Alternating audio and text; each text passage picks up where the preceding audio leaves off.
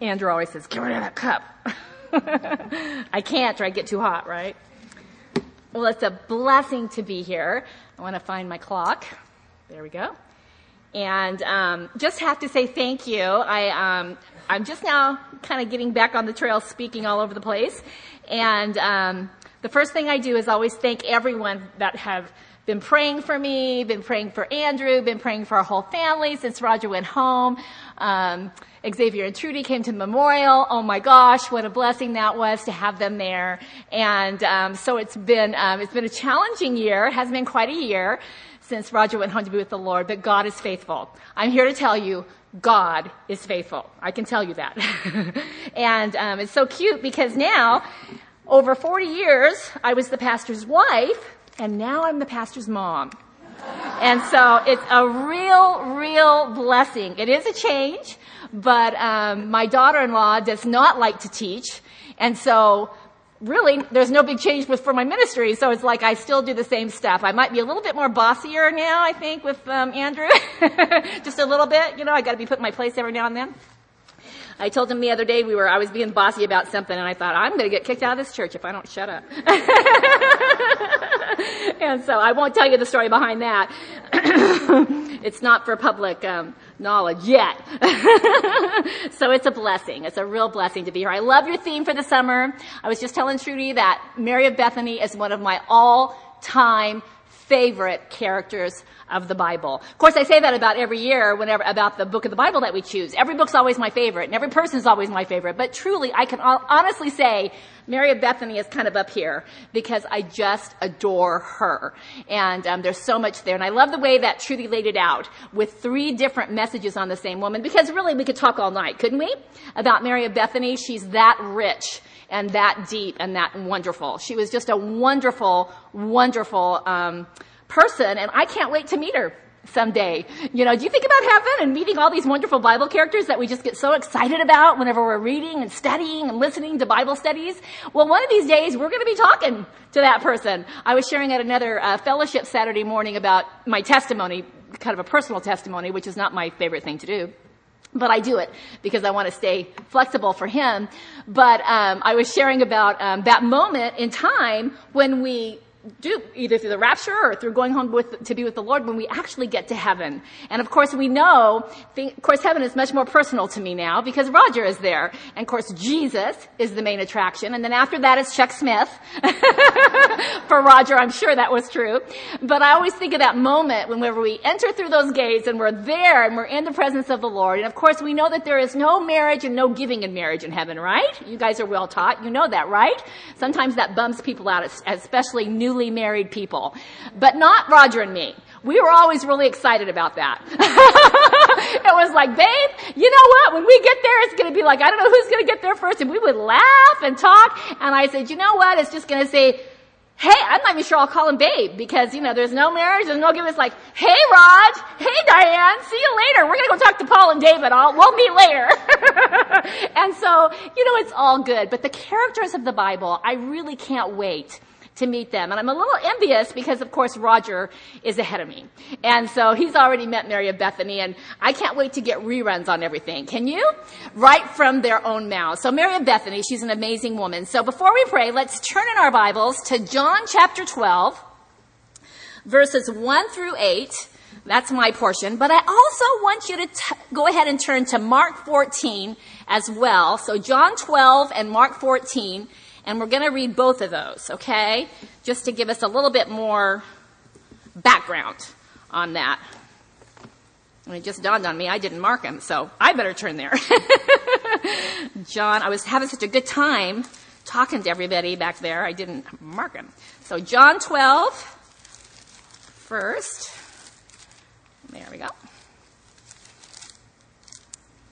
Okay. John 12 and Mark 12. Sorry about that. Take a little more time here. Okay. John 12 and Mark 12. Let's pray. Father, we just want to thank you tonight. Thank you once again for your precious word. Thank you, Lord, for this place. Thank you, Father, for the sweet, sweet fellowship, Lord. What would we do without the family of God?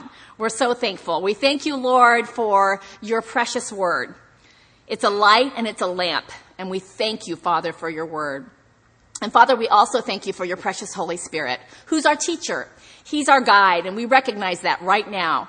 And Lord, we thank you that you've provided this precious Holy Spirit to teach us, to lead us through your scriptures, to show us what we don't understand, and then to go a step further, and then to empower us to do what it says to do.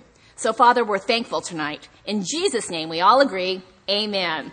Now, I know you guys already know some of this stuff because you've had Mary of Bethany twice, so it's wonderful.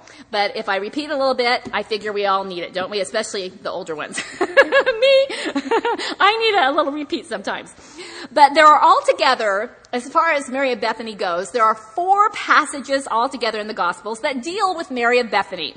And so make a note, Matthew, which I know you already have in your Bibles, Matthew 26 verses 6 through 13, Mark chapter 14 verses 1 through 9, Luke chapter 10 verses 38 through 42, and John, of course, actually chapters 11 and 12. We see Mary of Bethany. Now, while we are not told an extreme amount of intricate details about Mary of Bethany's background, what we are told about Mary of Bethany is actually quite precious and pretty special. And we're told in John 11, verse 1, that she was the sister of who?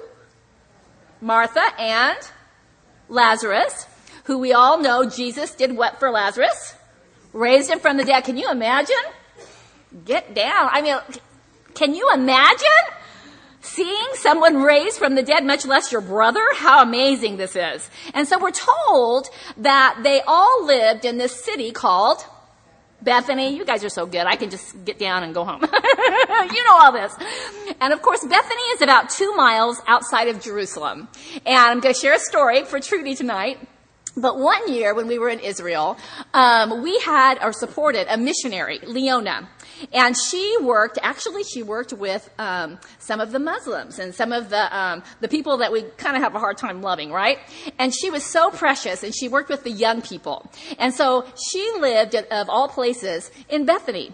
And so when we got there to Israel for our tour, she was so excited that we were coming. We had a very close friend with us named Jim, and he was precious. And Jim was one of the he's actually the owner of the box company, you know, Samaritan's Purse boxes, the green and the red with the little airplane. He's the CEO of that company. And so he's the most wonderful guy and just an amazing, he just loves the word and just a sweet, sweet Christian. Well, he was with us on the tour. And so Leona, this missionary that we supported, she said, "Oh, you've got to come." She says, "I want to prepare dinner for you guys. I want you guys to come. I'm going to go into the marketplaces and get all the stuff fresh and blah, blah, blah, blah, blah." And we said, "Oh, okay, this sounds really good." Well, the first thing that happened, which was hilarious, I've got to hurry here. I hate being time restrained, but we have to hurry. But what the first hilarious thing that happened is that we went to get a cab. Well, we had to go through this one area that was really pretty. It was like, really raunchy, right? And so the cab people, only the Muslims, cab drivers would drive there. And so it was like really kind of scary. And so we went to get in the cab, and I said, "I'm not getting in that cab." I said, "I'm not going, And you had to drive through. It was kind of an area. It was also going to Ramallah, if you know anything about Israel. And so you had these Muslim gentlemen for whom Christ died. We have to remember that. And they were screaming, "Ramallah, Ramallah!" And everybody smelled, and it was just chaotic and everything. And they wanted us to get in this cab, and I was the only woman. And I said, "I'm not getting in that cab. I'm not getting in it. Nope. So everything, well, come to find out, our wonderful brother Jim, he paid for a whole van. So I go, "Oh, okay, I'll get in that."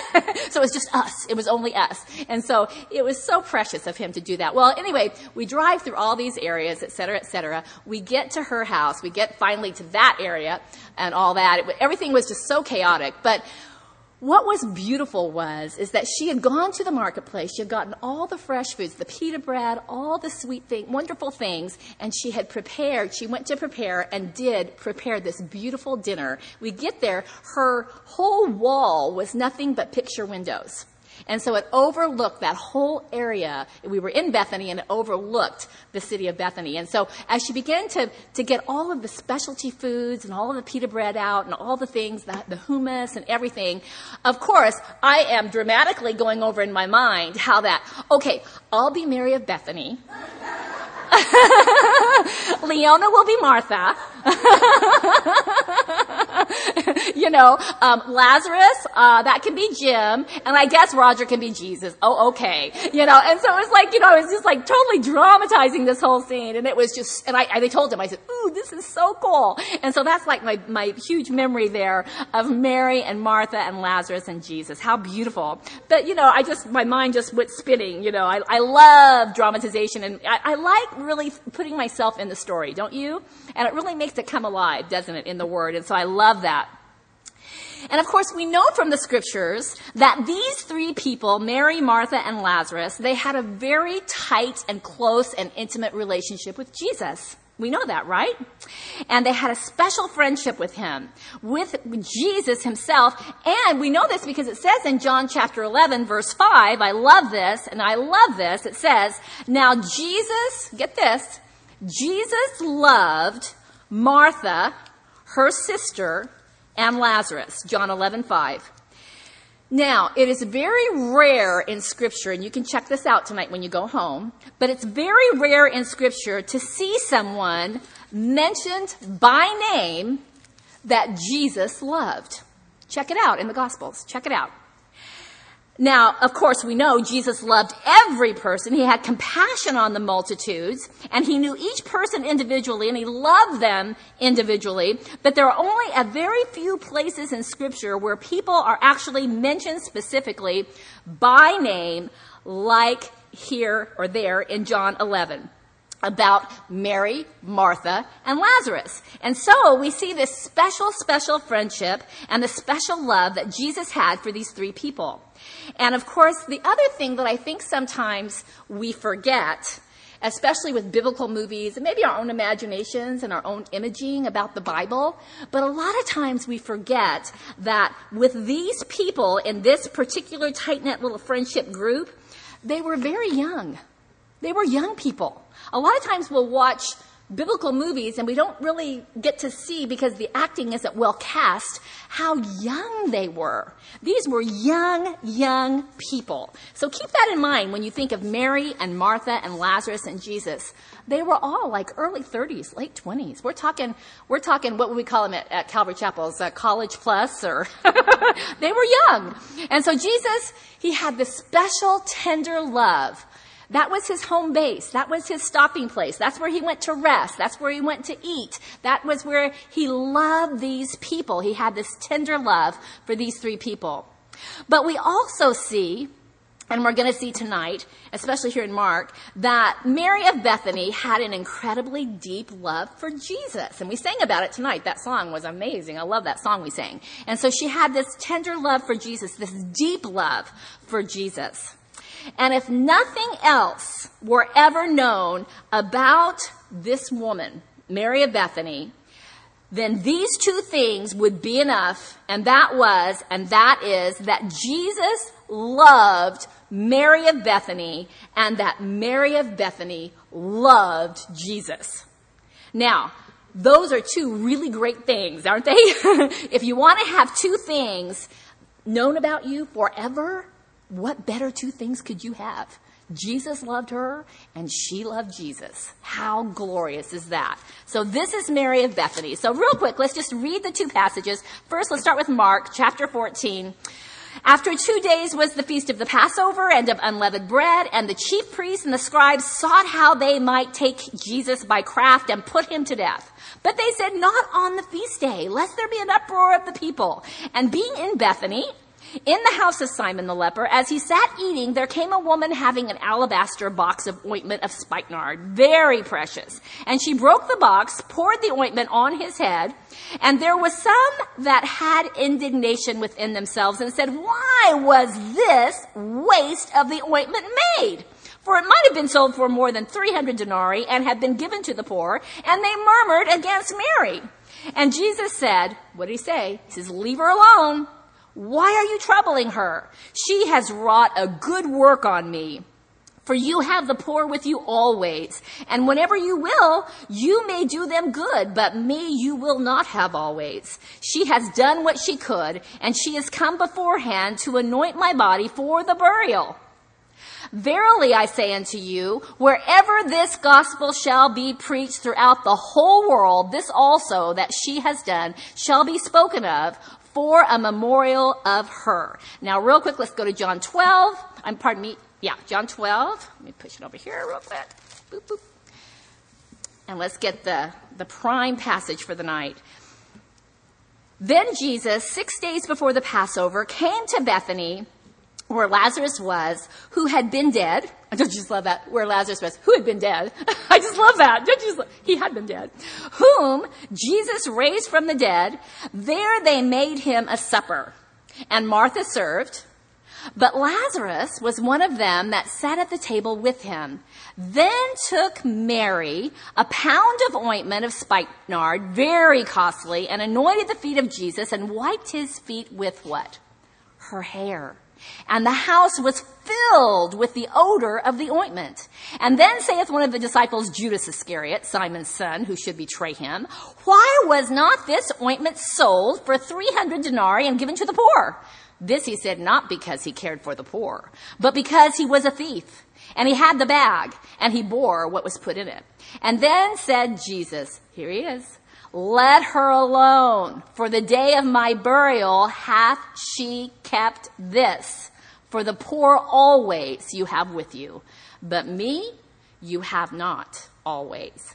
And so now, here we go. This is Mary of Bethany, right? She's an amazing person. First of all, I'm going to tell you what she was not. Mary of Bethany was not a famous woman in her day. Mary of Bethany was not the latest Christian women's author of her day. She was not the wife of some famous man in her day. She was not a famous blogger on the computer. She was not even a well-known speaker.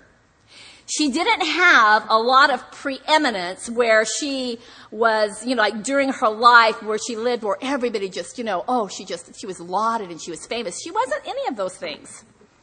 But Jesus says here in verse 8, or said in Mark 14, verse 8, that she has done what she could. And I love how the Phillips translation handles that. It says in the Phillips translation that Mary has done all that she could. She did all that she could for her Lord. And by doing all that she could, Jesus said in verse 9, what did he say? He said, wherever the gospel would be preached throughout the whole world. Can you imagine?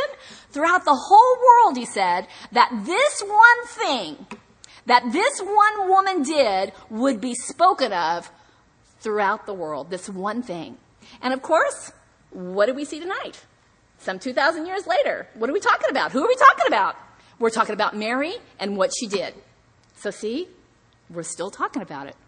And so here we are. We're fulfilling the very words that Jesus spoke here by discussing Mary of Bethany and by taking a look at what she did for her Jesus, her Lord. And so, as Mary of Bethany did everything that she could, she did all that she could for her Lord, Jesus then took what she did, that one act, and he used it throughout the centuries, throughout the generations, not only as a memorial of her, but also as an example to all of us through the years of what it is to have sacrificial and precious, deep, unreserved worship for Jesus.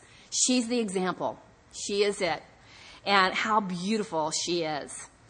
And so with all of us here, each woman with all of our different personalities, we're all different, we're all unique, right? We all have different talents, different gifts, different ministries. When we take all that we have and we do all that we can, no matter what your ministry is, no matter what your gift is, and we take it and we pour it upon the Lord, we give it to him, then what happens? He's going to take it and he's going to multiply it and he's going to use it all down through time.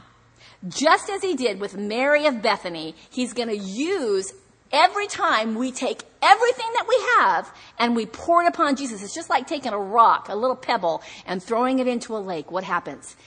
You can see the reverberations, can't you? It goes and goes and goes and goes. And see, that's the example here for us with Mary of Bethany's life. It's so amazing. And so, we find this precious Mary here in John. She's serving her Lord with this beautiful act of worship. And notice here, we find Mary in a very special spot, don't we?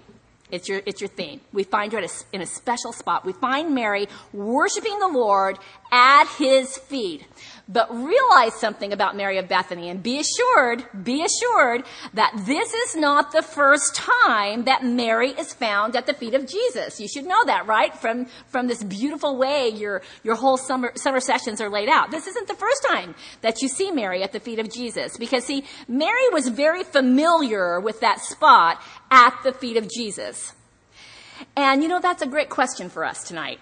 How familiar are we with that spot at the feet of Jesus? Are we that familiar with that place, that spot at the feet of Jesus? Do we know that spot well? Are we familiar with it? Do we desire to be in that spot at his feet every single day? Do we desire it? Do we have a passion for it? Are we familiar with that place?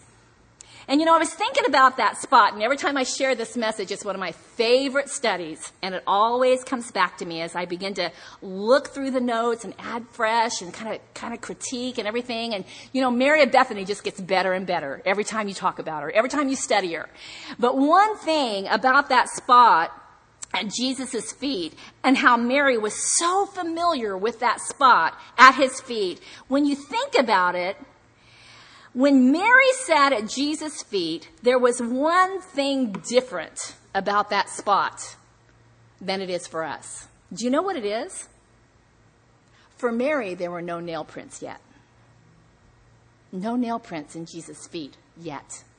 And so when she sat at his feet, she didn't see the nail prints. She hadn't seen those nail prints yet. But us, now, over 2,000 years later, as we sit at his feet, we can see the nail prints, can't we? Because he's done it. He's gone to the cross. He's paid the price. He shed his blood. He went to the cross. He's risen again. And so see, how much more precious should be that spot to us from this vantage point? He did it all. Do you like to think about the cross? I love to think about the cross. I mean, the cross is that's the crossroads, if you will, of all mankind, isn't it? Of everything. It was the cross. It's Jesus being willing to go to the cross, being willing to have his feet and his hands pierced and his body pierced with the sword and the crown of thorns and all the things that we think about when we think of the cross. What a beautiful, beautiful, endless, incredible thing that he did for us. And so that thing was different for Mary. There were no nail prints yet. We see the nail prints when we sit at that spot. And so Mary was very familiar with that spot at Jesus' feet. And of course, twice before, we see Mary at Jesus' feet. We see her at his feet at other times for other reasons. And I know you guys have had a couple of studies about that. We find Mary at Jesus' feet for instruction. In Luke chapter 10, verse 39, remember, Jesus was there at the house, and of course, where was Martha? She was out in the kitchen, wasn't she? And she was picking out the holder for the Splenda, and she was making sure that the S's all were in the same order, where it was all S, and that the spoons were all set just the same way. There was Martha, right? She was doing her thing. She was anxious about the meal and many things, all that had to be done. And so she was doing all of that, and it says that Mary was where? She sat at Jesus' feet and she heard his word. And it's interesting, Mary was found first at Jesus' feet for instruction. And that's exactly the outline for your summer, that she was found first at Jesus' feet for instruction. And then the next time, of course, that we see Mary at the feet of Jesus, it's for a different reason. And in your layout, it was for comfort, I believe. But I also like to include in that second time that she saw his power. She received his comfort. Remember, Lazarus had died, and they were really upset, and they were grieving, and it was just a horrible time for for Lazarus and for Mary and for Martha. It was just horrible. Lazarus, of course, they didn't think it was just the most horrible thing. They didn't think he was sick, but oh man, he died, and here they were, these sisters, so upset and so grieving and all that. And so I like to say that the second time that she's found at Jesus' feet, yes, comfort, but also to witness his power. In John chapter 11, verse 32. After Lazarus had died. And it says there that when she saw Jesus, she fell down at his feet and she said, Lord, if you had only been here, my brother would not have died. And then Jesus, of course, raises Lazarus from the dead. And I love it that he called Lazarus, didn't he? He said, Lazarus, come forth. Remember that? And you know why he said Lazarus? If he hadn't said Lazarus, every person in there would have come forth. All the other dead bodies would have come forth. You ever wonder that? Why he said Lazarus come forth? He had a reason for it. It's like, whoa, that's power. And so there Mary was the second time at the feet of Jesus, yes, for comfort, but also to witness his power. And then here in John 12, we see Mary at the feet of Jesus worshiping. She's worshiping. And so what do we see from Mary's life? We see that beautiful things, awesome things happen when we choose to take the time to sit at Jesus' feet. You want to see some action? You want to see some stuff happen in your Christian walk? You just sit at his feet. Sit at his feet and things begin to happen. And so here Mary sitting there at Jesus' feet for instruction from him, for comfort, to see his power. And of course, we do have to sit at the feet of Jesus to be instructed, don't we? And we have to sit at the feet of Jesus to have him empower us. And so how glorious and wonderful those are times where that's where we have to be to receive those things from Jesus, is at his feet. And so also, as we're seeing here, we need to be at the feet of Jesus to worship him. And don't you love to worship Jesus? Now, I'm in a season of my life where I can tell you it's always been glorious to worship the Lord. I've always loved his word. I've always adored his word. I've always loved sharing it. I've loved studying it. I love reading it through. I love studying it through. I love talking about it. Everything about the word of God. But there's just something so powerful when you're in a certain season, or if you're in a trial, a deep trial. I usually call them small trials, medium trials, or big trials. It's like small, medium, and large. And the old saying, if you're not in a trial now, you're either leaving a trial or you're about ready to go into a trial. It's like everybody has trials, right? We all do. Isn't that common to man? Common to women? We all experience trials. And so there's just something special and extra special whenever you are at those times where you are in need and you are in a tough moment and you are in a tough storm and it is a tough trial and it's a level 10 trial. Let me tell you, sometimes, it can be rough. Things in life. Some rough storms can hit us. Isn't that true? But as we sit at his feet and we begin to just take in who he is, and we're instructed and we're comforted and we're empowered, then the automatic thing that we do is we begin to worship him, don't we? And isn't he worthy of our worship? Let me tell you, he is faithful.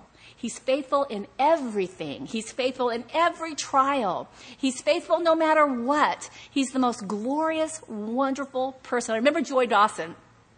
She used to have a saying about Jesus, and I love it. And she would say it regularly. And she would say, Jesus is the most scintillating personality in the universe. And he is, isn't he? There's no one like Jesus. There's no one like Jesus.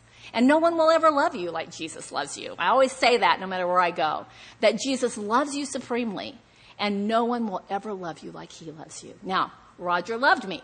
I have no doubt that Roger would have stepped in front of a Mack truck for me. I have no doubt. My mom loves me. She's a great mom. She'd bend over backward for me. She'd do anything for me. My son loves me. He'd do anything for me, especially now because he's just all around me. You okay? You need anything? What do you need? Da-da-da. He's just precious, My daughter-in-law the same way. But you know what? None of those people, as sweet as they are and as wonderful as they are, and how thankful I am for every one of them, none of them will ever love me like Jesus loves me. And no one in your life will ever love you like Jesus loves you. No one. We all fail each other, don't we? I'm going to fail you. You're going to fail me. We're going to fail family members. They're going to fail us. I'll never forget when Roger first got saved. many moons ago. And he went forward at my church. I was raised in a Pentecostal church. Can you tell? Hopefully not too much. I always like to say that the Pentecostals just don't care. If they go to worship the Lord, they just flat don't care. But you know what? There's another example of a character in the Bible that didn't care. And you know what his name was? David. I always think, he had a little bit of Pentecostal blood because he flat didn't care. He didn't care. Ask Michael. Ask her. He decided one day that he was just going to strip on down to his tunic, and he was going to go on down there, and he did it, and he just began to dance before the Lord because he loved Jesus so much, and he flat didn't care. He didn't care. And, of course, Michael cared, and she was really critical. Do you remember what happened to Michael? It did not end well for her. In Hebrew, it's lo tov. Not good, Michael. Not good. But see, he was kind of Pentecostal. He didn't care. And that was the church that I went to. They didn't care. And I loved the people there. They were wonderful people that loved Jesus with all of their heart. And so Roger, when he met me, we had that long courtship that she talked about. And so we met, we fell in love, and he was already going to Calvary Chapel Costa Mesa. He hadn't been saved very long, and so he was already kind of going out there for all of the for the concerts, et cetera, et cetera, et cetera. And so when he got saved, his friends had already been taking him out there. And so then he was kind of going both places. He would come to my church because that's where I was, and then he'd go out to Costa Mesa. And so in the very beginning of all that, he wanted to go forward publicly because when he received Christ, he was all by himself. He was at Houghton Park in Long Beach, California. And so he decided he needed to go forward, and so he went forward in my church. Well, when you went forward in my church, has anybody ever been to a Pentecostal church? Raise your hand.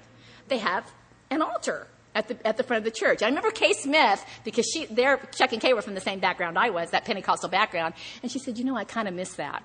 She said, that altar thing. She said, because you would go down and pray at the altar. And if you got saved, accepted the Lord, you would come forward to the altar.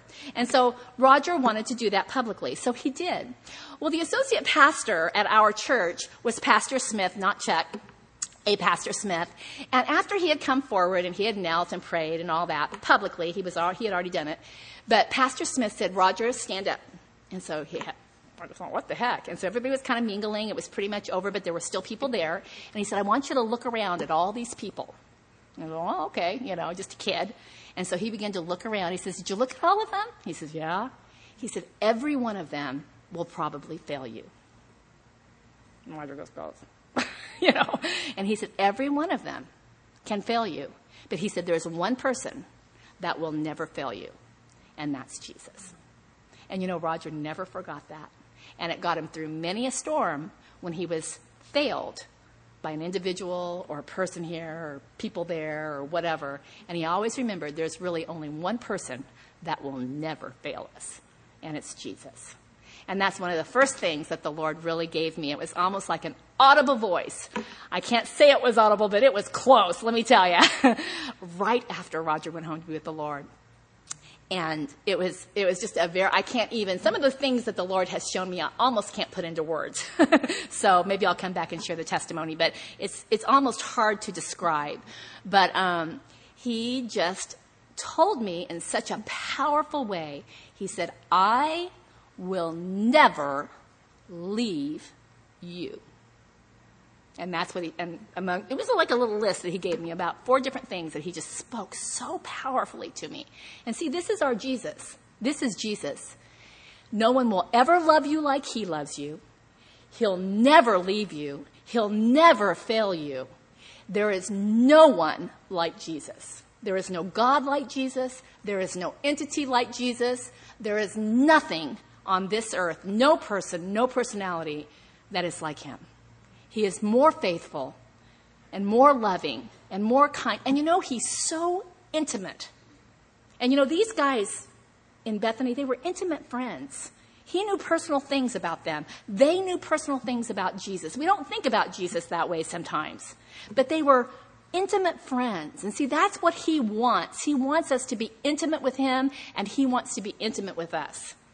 I've known the Lord for a long time, and I've known tons of scriptures, given tons of Bible studies, loved every minute of it, feel like he's shown me a lot, but I have never known him in the intimacy that I know him now. It's an amazing thing. It is just, in fact, I was sharing at Debbie's fellowship, and that was the first place I actually shared. And Debbie had called, and she said, Diane, I want you to come and share. And I was trying to get out of it because I'm not a topical girl. I'm a verse-by-verse girl. And so I called, and her daughter answered the phone in the office the day before. And I said, I've kind of got this other outline going on, and this verse and all this kind of thing. So I was trying to get into a verse-by-verse Bible study, knowing what Debbie wanted. Debbie's daughter says, Diane, Mom wants you to share. Share. And I'm going, dang it. Pardon me. I shouldn't say dang it. And so I went through this morning, and the first thing I said right out of the box, now since then I've shared it maybe like 3 different times, but right out of the box I said, this isn't my forte, this isn't what I just love to do, but I almost can't describe it. It's almost like you're in this Holy Ghost bubble. It's the most incredible thing. This is our Jesus. There is nothing that can take you by surprise. See, Roger was headed home. We were going home from the hospital. We did not expect this. And so it was very sudden. Now, he had been ill and had been, battling some stuff, don't get me wrong, but we were headed home. And so it was a surprise. And so, it was a surprise. And when I went home that night and got all kind of settled in and everything, I do Pastor Chuck's devotional every single day, Wisdom for the Day. Does anybody else love Pastor Chuck's Wisdom for Today? I love it. Well, you know how it's laid out. It's laid out chronologically from Genesis to Revelation, just like he teaches. And in the middle of every page of the devotional, there's a little box. You girls that are doing it, you know what I'm talking about, right? And he either puts a quote in there or another verse that doesn't have to do with where it is in the Bible, just another verse out of the clear blue sky. And so on that day, September 13th, he was not in Isaiah at all. But he chose that day to put into the box a verse from Isaiah. And here I was, and of course, if you know me, I'm a control freak. Everything, I had Roger's meds, I had his appointments, I had the calendar, I had a boop, boop, boop, General Diane in charge, right? And I'm like that anyway. Anybody else as bossy as I am? Please, thank you. Is anybody perfect in here? Would you like to stand up for a moment so we can kick you out? It's like, but I have that about myself. And so that night when I went to look at that devotional, I sat down. He was not in Isaiah. And in that box, to control freak Diane, were these words. Your ways are not my ways. Can you help me finish it? Your thoughts are not my thoughts. They're higher. And it was like the Holy Spirit just spoke strongly to my heart, another moment for me. And he said, Diane, this is not your call. It's not your call. Because, see, my call would have been to have Roger with me till the rapture. Absolutely. And then we all go together. That would have been my call. Or we live to 120, That would have been my call. But, see, the Lord wanted me to know, this isn't your call. And, that really was a comfort. You know why? Because the enemy, when things happen real suddenly like that, where somebody's taken home to be with the Lord that you're very, very close to, the enemy will come in various myriads of ways. I don't have all night to tell you. We'll have to have coffee. But he will come in and he will say, if you would have just gotten him in there sooner, if you would have just consulted a different kind of specialist for this malady a little quicker, if you just wouldn't have been so hard on Roger, telling him to eat all the time and fussing with him like you did. This is the devil, right? This is how he did. And see, God wanted me to know that he's on the throne, that it's not my call, that nothing surprises God. So whatever trial you're in today or tonight, I'm here to tell you nothing is a surprise to God. Roger didn't enter into glory and Jesus said, oh my gosh, what a surprise. I can't believe it. What time is it? Were you due? Excuse me. No. See, that's not our God, is it? See, it's not our call. He's on the throne. He's in charge of every trial, every storm. And of course, the first book I read, and I had not read it, And I highly recommend it to anybody that's going through any trial. And that is When the Storm Hits. Have you read it? It's Pastor Chuck. It's one of the last books that he wrote. And I think it's one of the best ever. And I mean, it applies to every trial, not just someone that's gone home with the Lord that you love. It's any trial. Read that book. It is the most powerful, wonderful book. And it's just scripture. It's just classic Pastor Chuck. So God's in control. He's in control. And he's intimate. He's intimate with us. Every single detail of our lives, he knows. You know, we always spout off really quickly. God knows the very number of the hairs on your head. Well, that's true. And he also knows when the sparrow falls. And of course, we always think that's when the sparrow dies. Oh, when that sparrow, I just saw a dead bird and God knew that that bird was going to die. Do you know that's not what it means? That's not what it means. It means that God knows every time a sparrow lightly touches the ground. That's our God. He's intimate, isn't he? He's intimate with us. And so here, Mary of Bethany was intimate with the Lord. He was intimate with her. That's the kind of relationship. That's the kind of worship he wants us to have. How beautiful is it? Now, there's 7 things I'm going to have to blast through because I've got about 10 minutes. 7 things about Mary's. I might have 15 because I had to. Right, Trudy? There are 7 things. Okay, here we go. I'll hurry. 7 things about Mary's action. This beautiful, worshipful action that I want us to look at, and we're going to go really fast. The first thing is, number 1, is that Mary's worship was with sacrifice and extravagance. I love that word, extravagance. She was extravagant. Why would I say she was extravagant? She was extravagant because the spikenard, or the nard, as it was called in that day, was extremely expensive stuff. It was probably, as you all know, I'm sure because you're so well taught, it was probably worth a whole year's wages. And they think that this costly spikenard could very well have been for Mary's own burial. It was probably her spikenard for her burial, because many commentators think that the parents of an individual, oftentimes what they would do is they would go and save up and purchase this burial beautiful ointment for their child.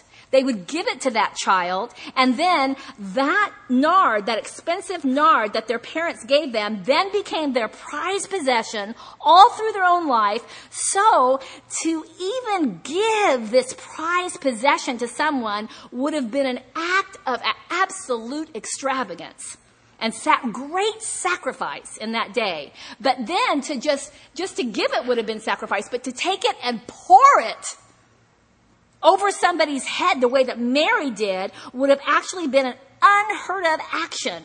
And so it was absolutely extravagant what she did. She was extravagant. And I love what Alan Redpath said. He said this: you know how much you love someone by the amount that you're prepared to sacrifice for that person.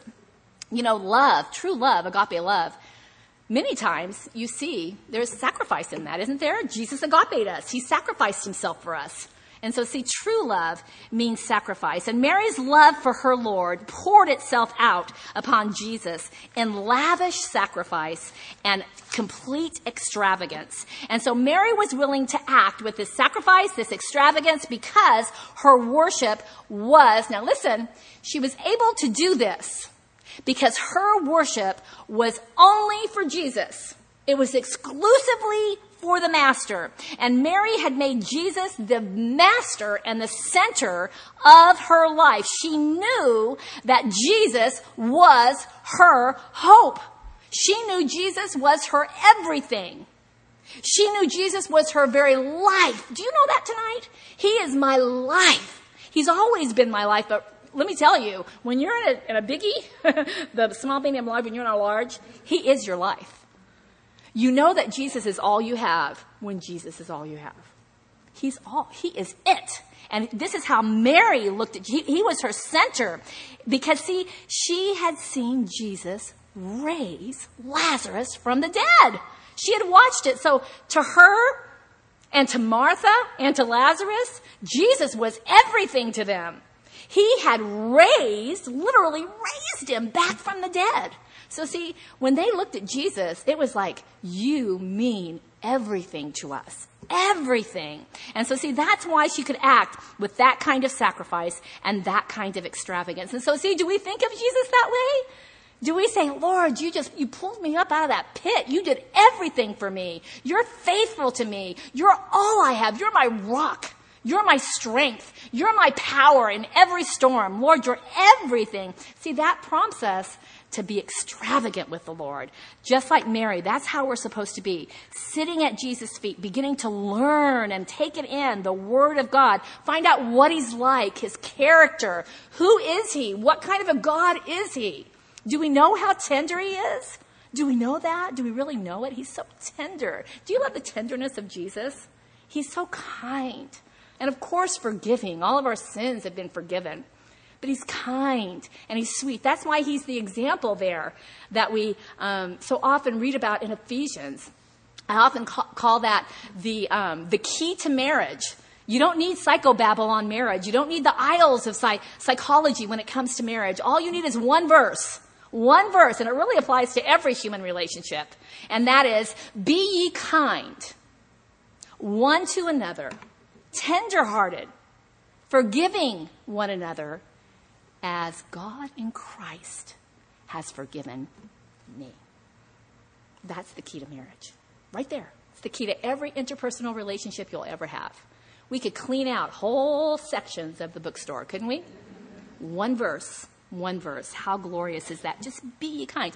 Well, who's the example for that there? It's Jesus. He's kind. He's tender. He's intimate. How glorious is that? And so see, Mary, as we sit at Jesus' feet and we begin to learn who He is, and we have that relationship that's centered upon Him, everything else begins to revolve around Him. And see, that should be the motive of our ministries. Whatever we're doing for the Lord.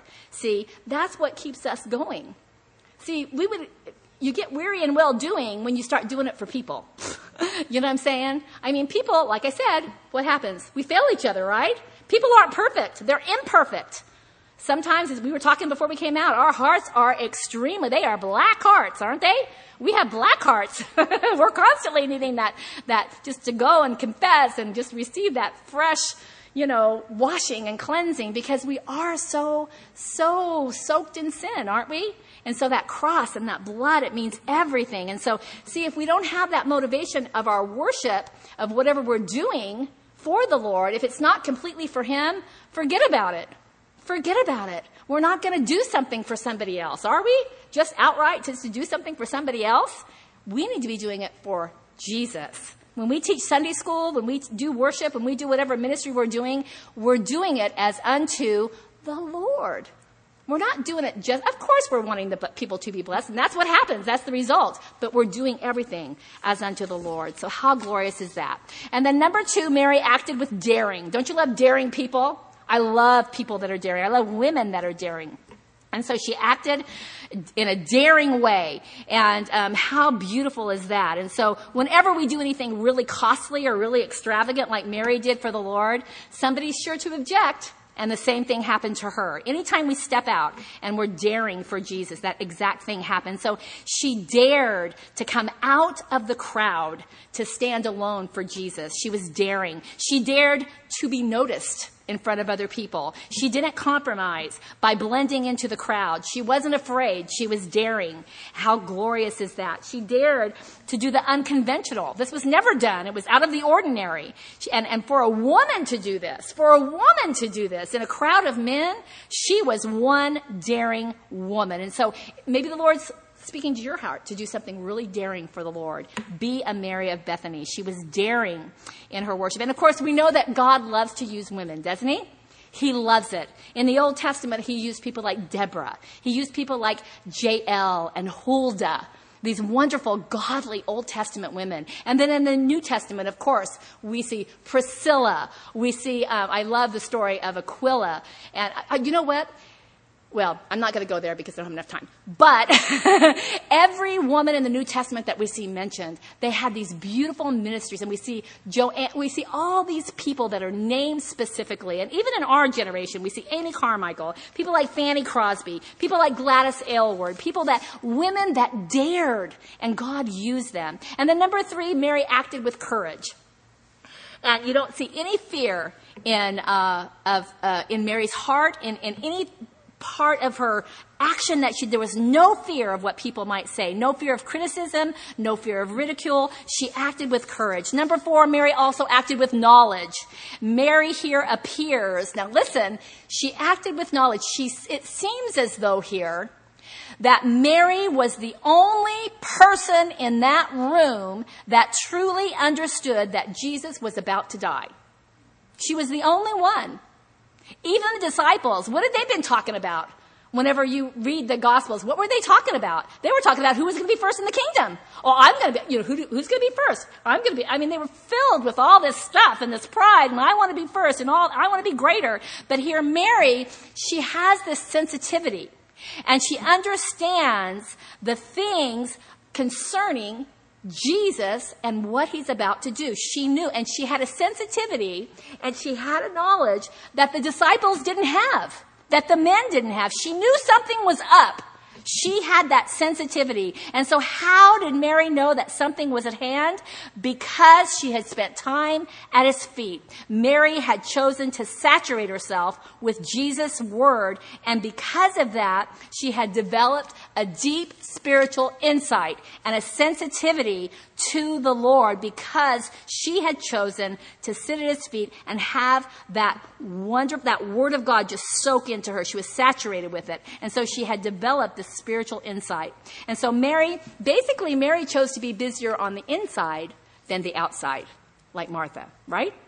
On the inside. So that's a good check question for us. Are we busier on the inside or the outside? Jesus said about Mary in Luke that she had chosen that good part that no one can take away. And so Mary was a wise woman. She knew where her knowledge was going to come from. It was from sitting at Jesus' feet, choosing that good part that nobody could ever take away from her, Jesus said. Time spent with Jesus is yours forever. What you glean and what you get from the Lord, that's why you should always have a pen ready. Because those are nuggets, those are power, wonderful, precious things that he's telling you whenever you're sitting at his feet. And they can never be taken away from you. And everything else fails, doesn't it? The money fails, right? The Bible tells us that the money fails. People fail us. Sometimes they go home to be with the Lord when we're not expecting it. Kids fail us. Marriages fail. Anybody here with a perfect marriage? Stand up. You know why there are no perfect marriages? Because every marriage is made up, same way in this room, we're all big fat sinners, right? And so there's no perfect anything. And so nothing lasts forever. And so then also number 5, I'm going to blast through. Mary acted with humility. We read in John's account that Mary took the spikenard and she wiped Jesus' feet with what? With her hair. And what do we know from 1 Corinthians chapter 11, verse 15? A woman's hair is her crowning glory. And so what did she do? She took her crowning glory and she used it to minister to the Lord. Great life lesson, isn't it? Wonderful lesson for us. She took her crowning glory. She used it to minister to Jesus. No pride in her crowning glory, but she took it humbly and used it for her master. And so what's your crowning glory? Are you a good cook? Can you sing? Are you great with kids? Can you teach? What talents, what gifts do you have? Those are your crowning glories, and they're beautiful. But do we take our crowning glories and we minister to Jesus? So see, isn't that beautiful? In humility, and we're humble. And so we take all of our crowning glories, all the things that we have about ourselves, and we know that they're good things. Well, let's take those things in humility and pour them upon the Lord. And then Mary acted with urgency, number 6. She does it right now. She doesn't wait.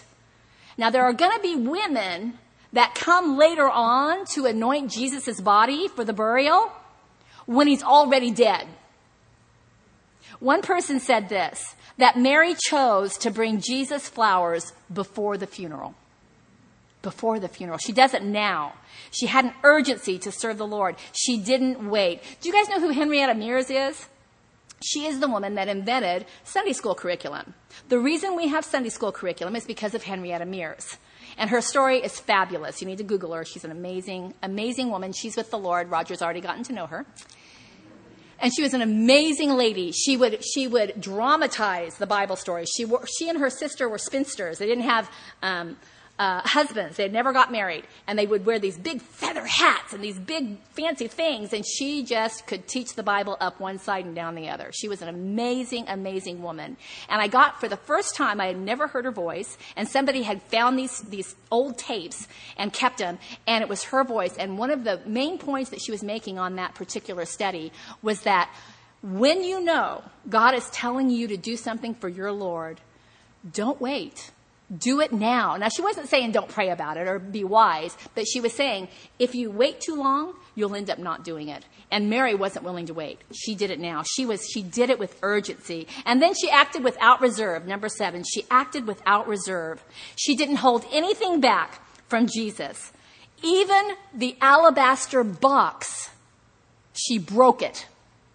She broke it open. So it wasn't just the spikenard. It was the very box. She was willing even for that box to be broken open for Jesus. She didn't hold anything back. And of course, what's the lesson for us? It's as we talk with the Lord and as we serve the Lord that we need to be willing for the alabaster box of our lives to be broken open, right? Broken up before Him. What does that mean? What should be broken up? The alabaster box of our very life, the alabaster box of my will, of our very wills and choices, the alabaster box of our own ways, of our own thinking, all those things, we need to be willing for those to be broken up and brought before the Lord in worship. And then, as we act without reserve, not holding anything back from Jesus, as we're willing for our desires and our choices to be His choices and His desires, wow, when we do that, when we're willing to actually have our lives broken open for Him, every aspect of our lives, it's then that the fragrance goes forth. That's when everybody smells us. The fragrance goes forth in the most beautiful way. Everybody begins to know there's something different about this person. This person is different. Why? Because you've sat at His feet. You've been absorbed in His Word, and you're determined that you're going to lay out your life. You're going to be broken before Him, and that fragrance goes out. And of course, now notice also, in John's account, it said that the fragrance of the ointment filled the whole house. And see, as we choose to allow our wills and our ways and our lives and everything, our choices, our knowledge, everything to be broken open, that's when that fragrance is going to be in our house, in our homes, to our husbands, to our children, to everyone that comes into our lives. How beautiful is that? Don't you want that fragrance of your life to go forth? We don't want to smell like ourselves. We want to smell like Jesus, right? Somebody said, and I love this, and we're almost done. Somebody said that this ointment, this nard, this spikenard was so pungent and it was so rich with fragrance that many people think and assume that Jesus could probably still smell it as He hung upon the cross. Can you imagine? Chances are good that He could still smell that spikenard as He hung upon the cross. That's how strong it was and how pungent it was. That as He hung there on the cross, that fragrance was still coming up to Him, reminding Him of Mary's great love for Him. And so see, as we're willing for our lives to be broken open before Him, unreservedly, not holding anything back, it's that sweet fragrance to Jesus, reminding Him of how much we love Him. How much we love Him. Where He just kind of takes a whiff and says, ooh, she's willing to break that open for me. She loves me. And he just, that sweetness, that obedience in our lives, and we're going to be obedient to the Lord and have that aspect of our life, whatever it is, you fill in the blank, that Lord, I'm going to give that to you. I'm going to do that for you. And it gives Him pleasure. It gives Him pleasure. You know, there's something about perfume, isn't there? Something about perfume. Now, I have one favorite I'm very stuck on, and that's white linen. Estee Lauder white linen. I love it. And I'll never forget one time, I don't know where Roger was, but we were in Sam's Club, and I was wearing white linen. And they can be very powerful. Fragrances can be very powerful. And so I was in line. And like I said, I don't know where Roger is, but there was this man behind me. And he says, excuse me. I said, yeah. He says, you're wearing white linen, aren't you? And I said, well, yeah. And I'm thinking, where's Roger? He says, well, the only reason I'm asking is that I'm divorced from my wife, but that was her favorite cologne. And he said, I remember that. So see, look how, and see, I just think of that. That spikenard was so powerful. It was a reminder to Jesus of how much Mary loved him, even on the cross. How beautiful. And so she was courageous. She didn't let anything hold her back. And she could have let a lot of things hold her back. She could have said to herself, you know what? I'm a woman. This isn't done. This is unconventional. She could have let a number of things hold her back, but she didn't do that. She stood on the threshold of that door and she said, I am going to give everything to Jesus. She didn't let anything hold her back. She didn't let anything make her hesitate.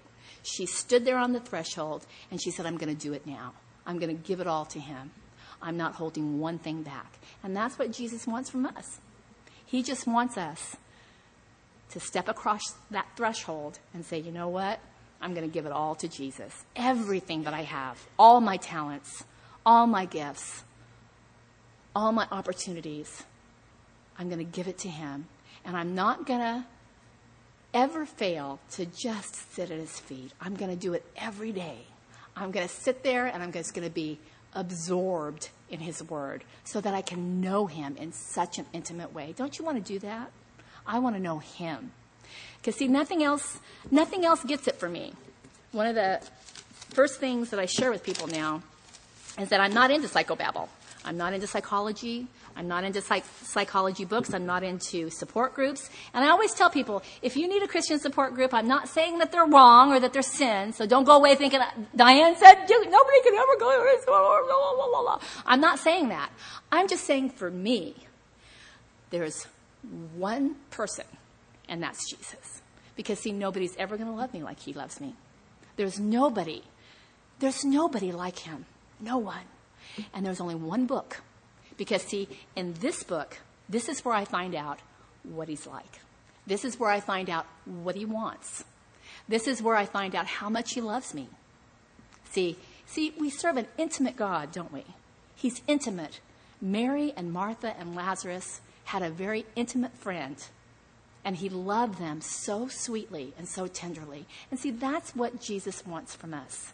He wants intimacy. He wants us to be honest. And you know what? God knows everything anyway. Jesus knows everything. He knows when we're mad. He knows when we're disgusted. He knows when we're going through a small, medium, or large trial. He knows when that kid has gone off running again and they're a prodigal. He knows everything about us. He knows, Psalms 139 says that he knows my thoughts afar off. He knows your thoughts afar off. Did you know that? Now, when you look at that verse, sometimes you think, oh, that means if I'm over here in South Carolina and God's in heaven, he knows my thoughts afar off. No. You know what it means in the Hebrew? It means that God knows the very motive, the very source and motive of the thought that I'm going to think next. Think about that for a second. He knew you were going to think that. See how intimate he is? See how intimate he is? He knows when we hurt. He knows when we cry. Recently, I've been doing a little thing since I've been doing a lot of crying. I can't stand here and say that I don't cry because I cry every day. In fact, I had a little phrase, and it goes, Mom, you need to write a book and you need to call it that. I call it Tears Before Coffee. Tears before coffee, tears with coffee, tears after. Because you miss people, right? Now, those tears aren't for Roger. Because, you know, Roger, he's where he is in glory. And you know what? I was just telling Trudy that the phrase is around our house. He doesn't care about anything here. Nothing. He is so, it's so much more intense there, right? But there are tears, of course. And all the tears are for me. Because I miss him. Of course I miss him. But at the same time, let me back up just real quick, and I'm going to close with this. I've really been fascinated with tears. And so I began to think about tears. And people that are going through things, whether it's, having a loved one that goes home to be with the Lord, or a stray child, or a marriage breaking up, or I just really began to think about tears. And I told Sandra, I said, I've really been thinking about that for a long time. And so I thought, I'm just going to see if anybody ever wrote a book about tears. Well, guess what? There's a few books out there about tears. And do you know what they've discovered? That every time we cry, every situation that we're in, They've tested the tears, and that tears are chemically different in every situation. They're chemically different. They're unique in every situation. If you're crying tears because, oh, it's my birthday, and oh, you guys were so sweet, I'm so happy that you came to my birthday party. And then someone over here is so sad because maybe, they have a sick child or someone's just gone home to the, oh, and they're mournful. They're different. Different chemical. Isn't that intimate? God created our tear ducts, and he created our tears to be different in different situations. And then, of course, all of a sudden I go to Psalms, and it says that he puts our tears where? In his bottle. He stores them up. And I'm going, now, isn't that interesting? Number one of the songs had it, salty tears. Tears have salt, don't they? We're supposed to be salt to the world. Well, that's interesting. And then I got to thinking, and he puts all of our tears in a bottle, and they get all kind of mingled together, all those different chemical makeup tears. It's a work in progress. I'm just going there with it. But isn't that intimate of the Lord? Every set of tears is different. It's amazing. He's amazing. He's amazing. And every time he ministers to each one of us, it's different. He's intimate. He's a friend like no other. Ask Mary, ask Martha, and ask Lazarus. There is no friend like Jesus. None. Let's pray. Father, thank you so much for tonight. Thank you, Lord, for your word. Thank you, Father, for your sweetness, for your tenderness, for your kindness. And Father, I pray for every woman in this room. Lord, some of us are in small trials, some of us are in mediums, and some of us are in bigs. But Lord, you are the same yesterday, today, and forever. And we thank you, Lord, that you are so great and so awesome, and yet you're so tender and you're so intimate. So Lord, you are worthy. We thank you, Father, for giving your son. Jesus, we thank you that you were willing to die. And Holy Spirit, how we thank you that you drew us. Thank you, Lord. You're so good. Give us that power of the Holy Spirit to sit at your feet, to do the things that you've commanded us to do. And Lord, teach us through your word more and more about your precious personality, your scintillating personality, that we can go to new depths and new heights with you. Use us, Lord, like you used Mary of Bethany. Lord, let us be worshipers. Fill our hearts, Lord, day in and day out. We love you, Lord. In Jesus' name, amen.